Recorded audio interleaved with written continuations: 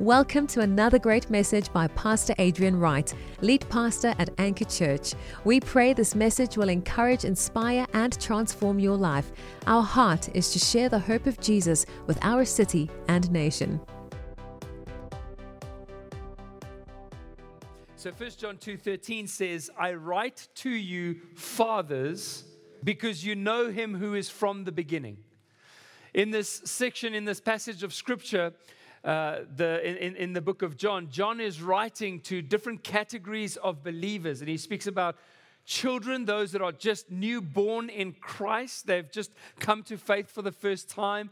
He speaks about young men that have got passion and zeal, who want to serve God faithfully. And then he speaks about fathers, and he talks about how these fathers have known God who is from the beginning. They have a deep knowledge of God. And so I want to share a message with you this morning entitled, I write to you, fathers.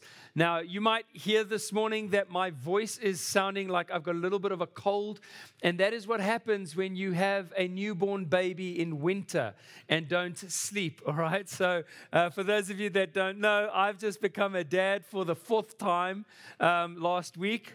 Come on. And this time I got a little girl. So I had 3 boys. Now I have 3 boys and 1 little girl. That's her over there, little Nika. She's so beautiful and so sweet and not at all like my boys. She does what she's supposed to do when she's supposed to do it. And so I'm running on about 2 or 3 hours of sleep as we speak right now. I think I saw 3 o'clock on the clock at one point on my phone, and then at 4 a.m. at some point, and then my wife was up at 6 a.m. at some point as well. It was a little bit of a blur the last couple of days. Will came to my house the other day, and as he drove in, I was opening up the gates, and he came in and he looked at me and he said, "You look like Monday and Tuesday were a blur," and they were. I don't really remember what happened this past week, but I know that there was a child involved. And so, I sat down to write this message on very little sleep. And so let's just, as you're praying this morning, pray for me and whatever might come out. But these were just some thoughts that I had on fatherhood and what it means to be a father and what it means to play the specific role that God has for us. And I suppose that once you have had 4 kids or more, when you're a dad of 4 kids or more, you're then officially qualified to speak on fatherhood, all right? So after now being finally a dad of 4 kids, I can speak on fatherhood, which I want to speak on today. But for all of our parents here today and for all of the dads here today, there's a bit of a cliche that speaks about having a child is almost like having your heart walk around outside of your body for the rest of your life. And that is so accurate. I found that to be so accurate because for those of you that have your own children, you'll know what a gut-wrenching experience it can actually be. It can actually in many ways be torturous to your own soul to have kids. And it's not because of the late nights and the early mornings and all the nappies that need to be changed and the lessons that need to be taught and the things that need to be done. No, the reason why having a kid can be one of the most torturous experiences to a human being on this earth is because of how much you care. It's difficult to care that much. Come on, parents. How often do you wish you could care a little less so that your life could take on some form of healthier shape and routine and rhythm in life? Because, I drove yesterday, 45 minutes to buy my son a cricket bat because he has cricket tour this week coming up. I'm like, why am I driving to the other side of the province for a cricket bat? And it's because I love my kids too much. It's because I care too much. And caring to that extent can be torture because you end up as a parent caring so much about your kids that you ultimately care more about them than you do about yourself. And I really believe that is part of God's plan for us as parents. And I'm going to speak about different kinds of parents in a moment, but I really believe it's part of God's plan for us that we would come to a place where we love someone more than we love ourselves. Because in the kingdom of God, that's what maturity looks like. That's what it looks like to be Christ-like. That's what it looks like to become more like Jesus, is when you love someone more than you love yourself. And so parenthood offers us the opportunity to enter into rare air, into a greater understanding of a God kind of love where we would be willing to lay down our own lives for our children or for those that we love in the same way that God loved us so much that He laid down His own life for us. You'll never really be mature until you love something or someone more than yourself. John 3 verse 16 says, "For God so loved the world that He gave His only Son, that whoever believes in Him should not perish but have eternal life." God so loved you and I that He gave up His own Son to be crucified on the cross, because that's how much He loves us as His kids. That's how much He cares about us. The Bible says that for the joy that was set before Him, Jesus endured the cross. That joy of seeing those who had been separated from God and had gone lost and gone astray be reunited with the Father was the joy that was set before Jesus. And so there was not a single thing God would not give in order to save and protect and love His children. And in the same way, for my own life as a dad, there's nothing I wouldn't give for my kids. There's nothing I wouldn't do for them or to give them what they need. Now that I have a daughter, it's even more so. I've heard people say that when you have a son, you know instantly that you'd be willing to die for them. When you have a daughter, you know instantly you'd be willing to kill for them. Right? So I just wanted to say, because I know that we've got a lot of baby boys being born here at Anchor Church at the moment. I just wanted to say that no boy will be allowed to date my daughter until he can recite the entire Torah. All right? That's the prerequisite. You have to recite the Torah and raise at least one person from the dead, and then maybe you can go on a supervised date, okay? That's the standard that we're setting right now. But in Matthew 7 verse 11, the Bible says that if you then who are evil know how to give good gifts to your children, how much more will your Father who is in heaven give good gifts to those who ask Him? See, we as parents here today would give anything for our kids, and yet the Bible describes our efforts as evil in comparison to the goodness of our Father. And I was thinking about that this morning. Beyond honoring our earthly fathers, who we definitely are honoring today, can we take a moment to celebrate and honor the Heavenly Father that we have? And the fact that this Heavenly Father that we have is not just a good Father, but a perfect Father. Come on, it's so reassuring. I was thinking about this morning. It's so reassuring that our Father is perfect in wisdom, perfect in love, perfect in grace, perfect in all of His plans. He doesn't have a single plan concerning you that isn't absolutely perfect. And to me, that is so reassuring to know that my Father in heaven has got perfect plans and grace for my life, and that His love endures forever. That He is a God who is slow to anger and abounding in loving kindness. That He is a father to the fatherless, that He is tender and compassionate, that He is the protector of widows and the lover of our souls. That's the God who is our Father. He doesn't just invite us in to be servants. We do serve God, but He says, I call you friends. I call you family. You are children of God. Not just people who attend church, not just people who are a part of a religion, not just people who have a belief system, but children of God. And I really believe that there is a key revelation, a key difference between calling yourself a Christian and calling yourself a child of God, and knowing what it really means to be a child of God. Ponce, on my mic, I'm still hearing kind of like a weird sound, like a tinniness going on. We face a pandemic in our world that is greater than any virus, greater than any disease, and it is the pandemic of fatherlessness.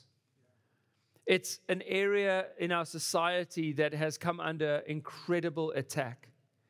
And so I was reading a book by John Tyson on fatherhood, and This is what he wrote. He said, "The role of fatherhood is one of the most overlooked yet crucial roles in our society. The data and our own experience could not be clearer.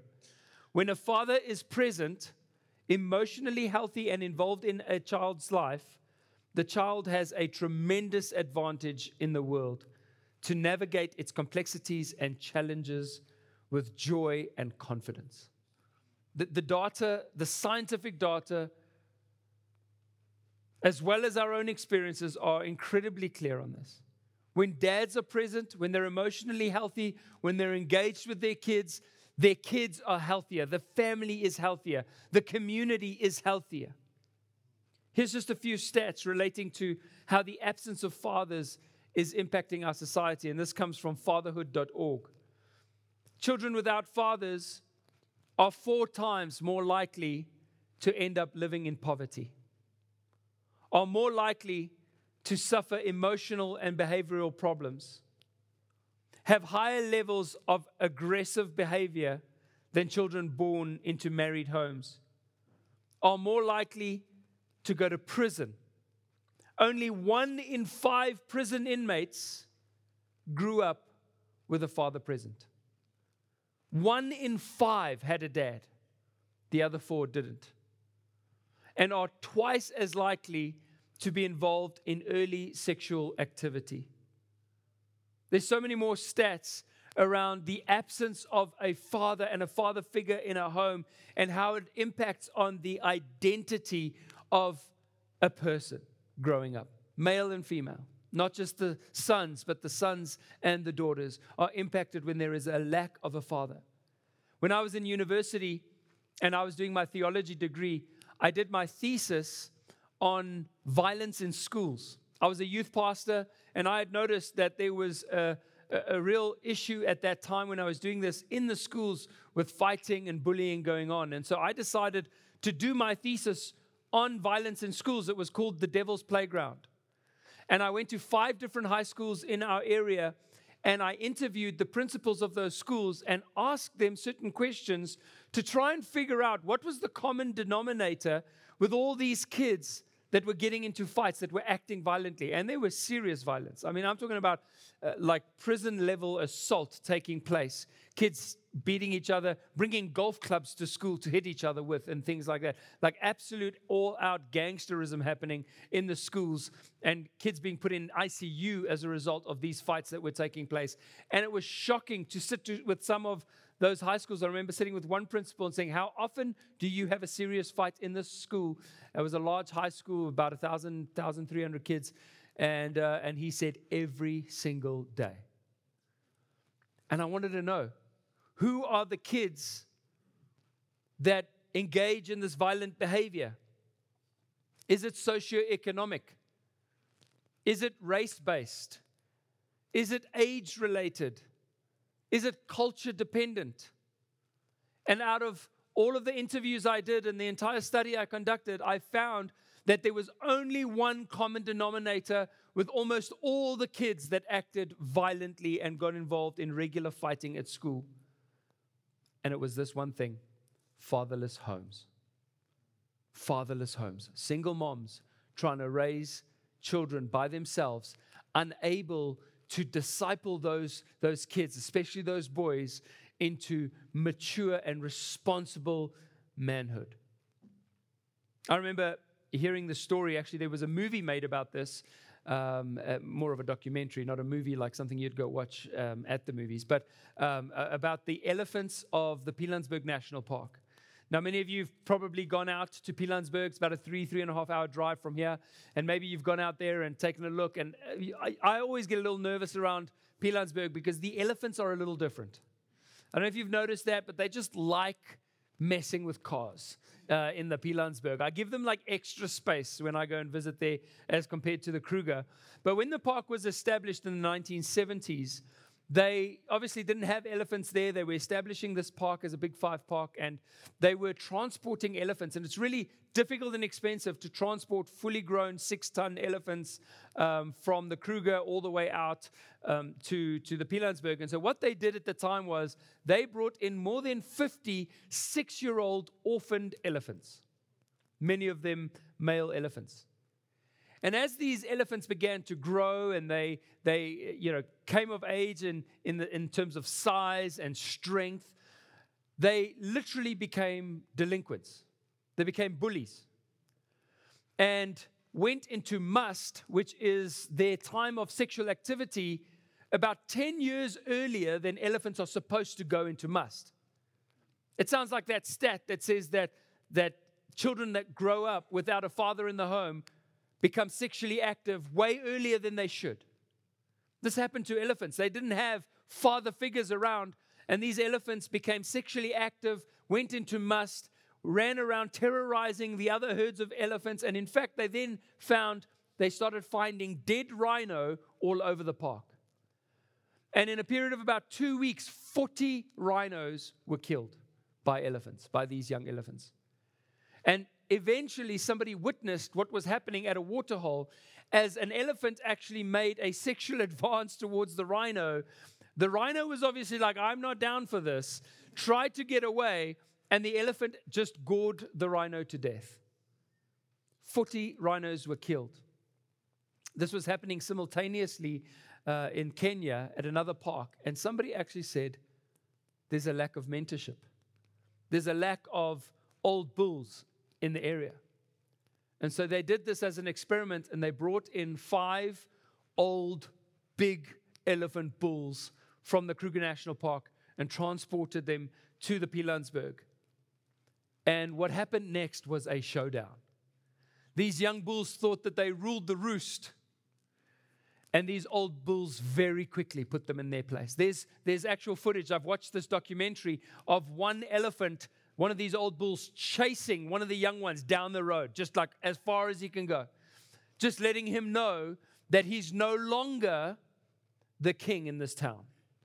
That there are mentors now, that there are older bulls. And all of a sudden, those young elephant bulls that had become delinquent stopped going into must, fell into place, and began being mentored by the older bulls into what it looks like to be responsible members of their herd. And so this is a fascinating study about how even in the animal kingdom, God has set up fathers for the purpose of mentorship and the purpose of molding young ones. Is there any wonder then that Satan has specifically targeted and attacked the role of men and fathers in our society? Men have been painted as the scourge of society, as what's wrong with society. And the idea that there are some things that men can do that women can't do is offensive in our world. The role of a man has been downplayed to the point where people think that there is no real good to a man. Men have been shamed, and their role has been put under siege. Terms like toxic masculinity take aim at everything that makes masculinity sacred. We did not design masculinity. It's not a social construct. It's a God-given attribute. God created masculinity, and if you go and read the Bible, God himself is masculine. He has, obviously, men and women are created in his image, and he has the feminine side of him as well, but God is masculine. And masculinity is not toxic. Valor and honor and chivalry and leadership has been put under siege in our world and in our time as abusive and shameful. I was listening to my boys have a conversation with some strange people on holiday, people that came to visit, and they were friends of friends, and they were kind of sitting there, and they were very artistic. So artistic that, and I might have shared this before, but the one guy had rocks in his car that he was taking, like actual big rocks in his car, suspensions like about to snap. He's taking to his parents' house to fix the energy around their home, right? These are the kinds of people. And I'm like, wondering how I'm standing inside the house. My boys are outside on the porch having this conversation, and they are talking about the most manly things you can talk about. My boys are just, because my boys, they are boys. They love rugby and hunting. And so they're talking to these people about rugby and hunting. And I can see them through the window, through the blinds. They're rolling their eyes at these boys that are, speaking about all these boy things. And eventually they said, you must tell your dad that he must also take you to the ballet and teach you to do art. Now, I love art. My wife has a degree in fine art. I love to read. I love to write. I love poetry. And so I'd even give the ballet a go. But the idea that allowing my boys to be boys and to allow them to be the warriors that God created them to be is somehow toxic enculturation. That idea is in itself toxic enculturation. We are being toxically enculturated to believe that teaching boys that being a boy is okay is toxic. And we are robbing a generation of men of their identity and of their God-given role. See, the enemy knows that if you strike the shepherd, the sheep will scatter. If you can remove the father, or better yet, get the father so ashamed of himself that he removes himself, then that God-given protection is removed and becomes lacking. And further to that, if the enemy can corrupt the idea of the Father in our minds, he ultimately corrupts our idea of God, who is the Father. He can get us to turn away from our Heavenly Father. I remember hearing the story from a pastor in Jakarta, Indonesia, Pastor Eddie Leo of Abalove Ministries out there. Works a lot with the people of Indonesia. Has an incredible church. And he spoke about a boy who came into their church, or a man. He was a man, but he came into this church and struggled to simply believe that God could be loving, that anybody called Father could show love. And as they journeyed with this young man, they found that when he was a boy, he had once stolen a pig. He lived on a farm and stole one of his dad's pigs, took it to the market, sold it, and used the money to buy sweets. And when his dad found out, his dad tied him to a tree and beat him nearly to death. And in all of his thinking, and all of his trying to relate to God, and every time he heard the gospel and he heard the word, the Father, he just connected that with what his father was. And so many times we don't know how to relate to God the Father because we perhaps haven't had a good example of an earthly father. And that's why it's so important for us to know two things. Firstly, that God is not like earthly fathers. God is a perfect Father and a loving Father and a compassionate Father. But secondly, it also shows us as men of this house how important it is to be godly fathers in order to help our kids relate to our Heavenly Father. We are a representative on this earth of our Heavenly Father. It's important that we impress this heart of God on our kids. Romans 8 verse 14 to 16 says, "For all who are led by the Spirit of God are sons and daughters of God. For you did not receive the spirit of slavery to fall back into fear, but you have received the spirit of adoption as sons, by whom we cry, Abba, Father." The Spirit himself bears witness with our spirit that we are children of God. See, our relationship with God is not fear-based. It's grace-based. It's intimate. It's a dad loving his kids so much that he would give up everything for them. There's this deep inner knowledge that we have been adopted by God as his very own children, not as slaves leading us to fear, but by the Spirit by which we cry out, Abba, Father. And so I want to say to all the men here today, I want to give you a few quick points on what it means to be a godly man. And the first thing that I want to say is you'll never fulfill God's purpose as a father until you learn to become a son. Godly fathers are faithful sons. If you want to be a good father, spiritually, biologically, or in any other way, if you want to be a good father, you need to know what it is to be a son of God, a son of the true God. God's love towards me is the model for my own fathering, for the parenting of my own children. And as I lead my own kids, it's not based on how deserving they are, or how much they honor me as their dad, or what gifts they gave me for Father's Day. But it's based on the love I received from my Heavenly Father. I don't love my kids because they're lovable, because many times they're not. I mean, my daughter, she's cute, and I'm such a good thing, because at 3 a.m., I need that cuteness to continue. But I don't love my kids because they're lovable. I love them because I know I'm loved by my Father. And many fathers struggle to be fathers because they don't know what it means to be a son that is loved. And so we have different kinds of fathers in this world. There's the irresponsible father. That's one that has literally zero involvement with their kids.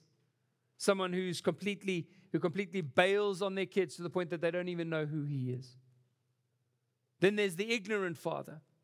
This is the type of father that has no idea what he's doing, and he's continually wreaking havoc in the lives of his children. He doesn't know anything about being a father, and he doesn't try to learn or to improve. Because of all of this, he ends up projecting his own brokenness onto the lives of his children. Then you have the inconsistent father, who is torn by his personal ambition. He has the capability of doing better at this fathering thing, but instead prioritizes his own job, his own career, his own hobbies. And these binges of selfishness are often followed by guilt and feeble attempts to fix everything with his kids. There's no stable sense of security or identity passed to his children. Then you have the involved father. This type of dad shows up at sporting events, gets a lot of things right, but because of the busyness of life and the failure to ask the right questions, he never seeks to understand specifically who his children are and how and why God gave them to him. This is a noble dad, but one haunted by the sense that there's something more, another layer or another level to his parenting that he hasn't quite figured out. And then finally, you have the intentional father. An intentional father is deeply invested in discovering who his children are and how he can help them reach their redemptive potential. He seeks to understand the children God has given him and wants to form them into young persons who can fulfill their purpose. He sees his role as a parent as central to his call before God and does it with all of his might. And this father leaves multi-generational blessings in the lives of his children. A dad who is intentional makes plans to raise his kids. I remember Will and I used to work with a friend of ours by the name of Christoph. Christoph was a pastor in a church that Will and I worked at together. And I remember when the workday was over, Christoph would usually say, "It's time for me to go home and be a dad." And it's such a simple statement that he said, but I understood that sometimes, we go to work and we give our work everything, and then we go home and our family get the scraps. They get the exhausted us. They get the just the kind of like the nod of I'm here, but I'm not really here. But I picked up in that statement of my friends the intentionality of I'm going to go home to be a dad. It's time for me to play that role.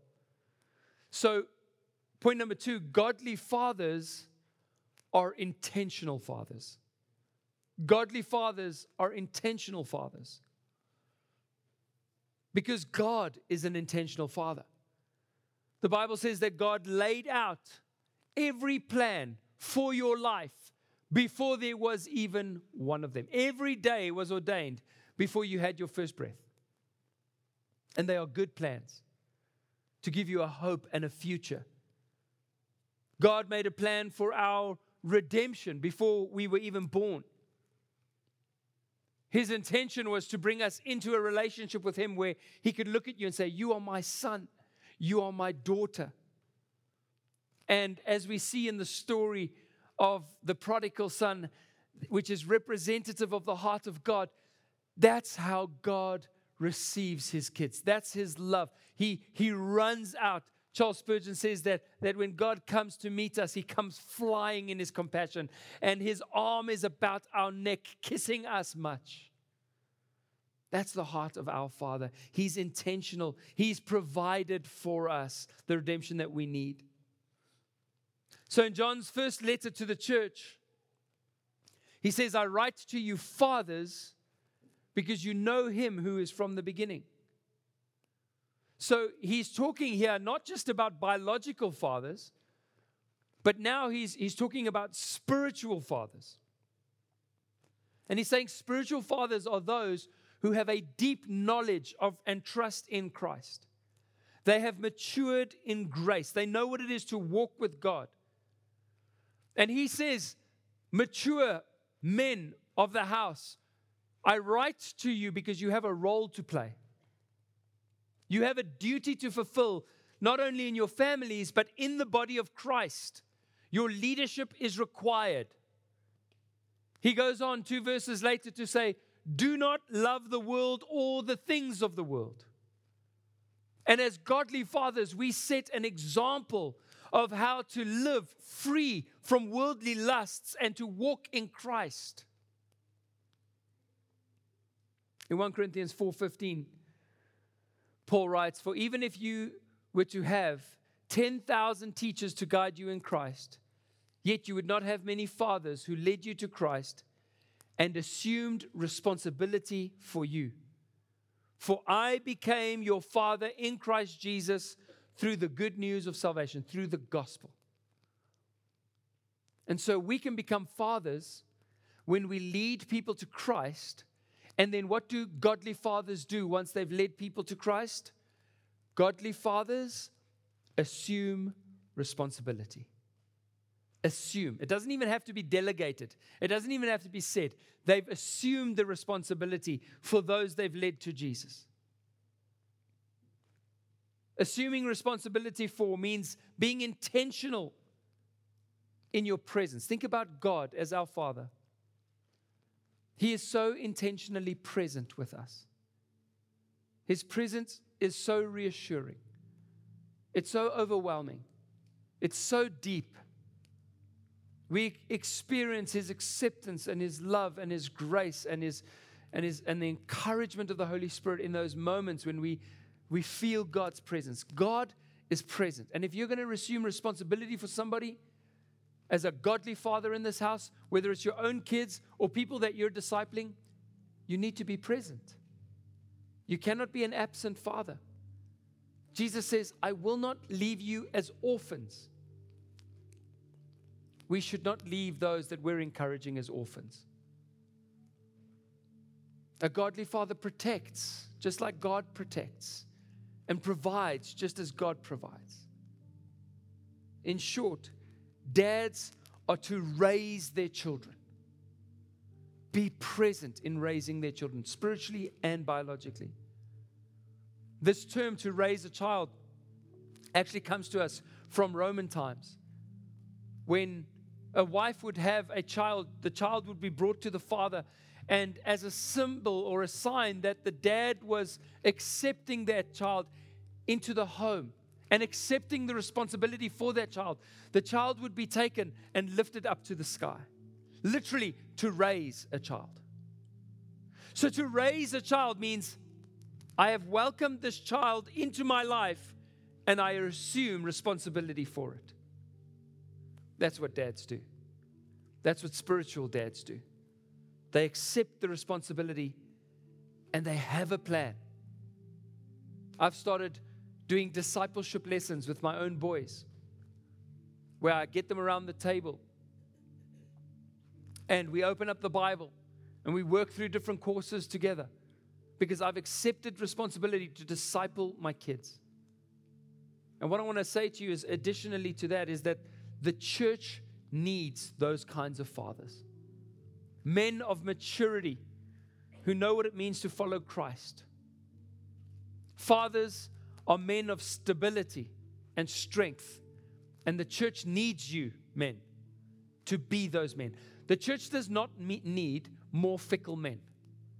The church does not need more men that sleep in every other Sunday, that treat church as an option, that don't exhibit godly values. Your family and society and our world does not need those kinds of men.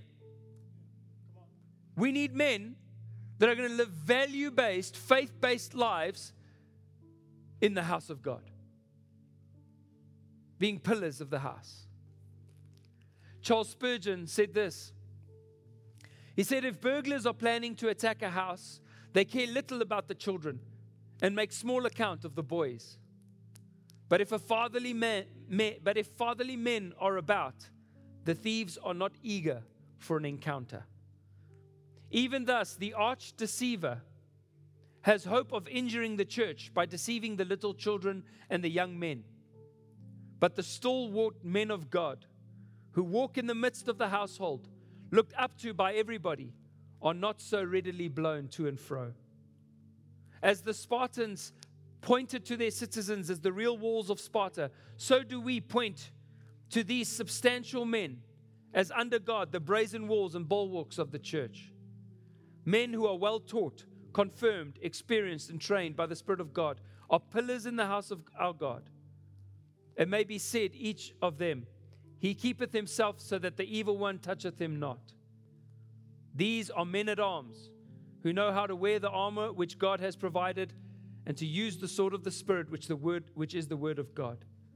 These are men of strong faith and firm convictions, men of decisions and courage, men of prudent action, in no hurry through fear and under no excitement through false hope. These are not men that retract or shuffle or evade, but witnesses who are faithful and true, imparting confidence to the feebler sort by their calm defiance of the foe. Oh, that all Christians would grow into such solid saints. What God has called us to, men. Finally, godly fathers are men of heart. Godly fathers are men of heart. Men who naturally care for the souls of others. Now, it's one thing to care for your own kids. That's quite a natural impulse, but there's something supernatural that happens when men in the church begin to deeply care for the souls of other people in the church. And that's the kind of godly fatherhood that God wants to lead us all towards. Where the weight of the household is on the father. A father doesn't live for himself, but for the family gathered about him. His whole world isn't comprised around his own personal self, but he lives in the house, especially in his own children. Their suffering and their want would be his suffering and his want. His heart has grown larger than when he was a child or a young man, because now his heart beats in all who are in that household, of which he is the life. So it's a powerful thing when Christian men and women come to this level of ownership and maturity in the church, where they are not perpetually thinking of their own salvation or their own souls being fed under the ministry, but they care for all those who are weak and feeble around them in the church. During a service, their thoughts go out to the other people in the room, not just to their own wants and their own needs, but they're anxious about how that stranger might be impressed by the sermon, or how an anxious heart might be comforted, or how a backsliding brother might be restored, Or how someone who is growing cold may be revived. They would pray silent prayers for that person because their hearts are to be parents in the house. They're thinking about the souls and the journeys of others. And this paternal care reveals the heart of a true father in the church. Our prayer is that God would multiply the number of those who feel it is their life work to play that kind of a role in the church of Jesus Christ. Having this care, a father becomes tender. The Bible says that God is a father who is tender and compassionate. In this way, fathers partake in the tenderness of a mother, often called a nursing father. A true father, such as fathers should be, have a tender love for all the little ones. And it's a great blessing to the church of Jesus when the leading spirits of the church are loving and tender, not rough and uncouth and domineering or bullying, but gentle and Christ-like. I want to finish with this quote by Charles Spurgeon. He says, "Is not the father the laborer for the children? Does he not lay up for them? Is not his superiority best seen by his doing more for the family than anyone else? This is how Christians grow great, by making themselves greatly useful to others. If you are a slave of all, willing to do anything so that you can but help them and make them happy and holy, this is to be a father in the church of God. Sympathetic care and hearty tenderness are gifts of the Holy Spirit and will bring you a happiness which will richly compensate you for your pains." To be fathers in the house, tender and compassionate. So, ladies, kids, let's stand by our men. Let's pray for them. Let's support them. Let's affirm them. Let's encourage them. Let's hear them. Let's pray for them and honor them and respect them and submit to them, because as men flourish, so the family flourishes. And we can take this example that we have of our tender, loving God as our pattern for healthy masculinity and fatherhood in our world. Amen.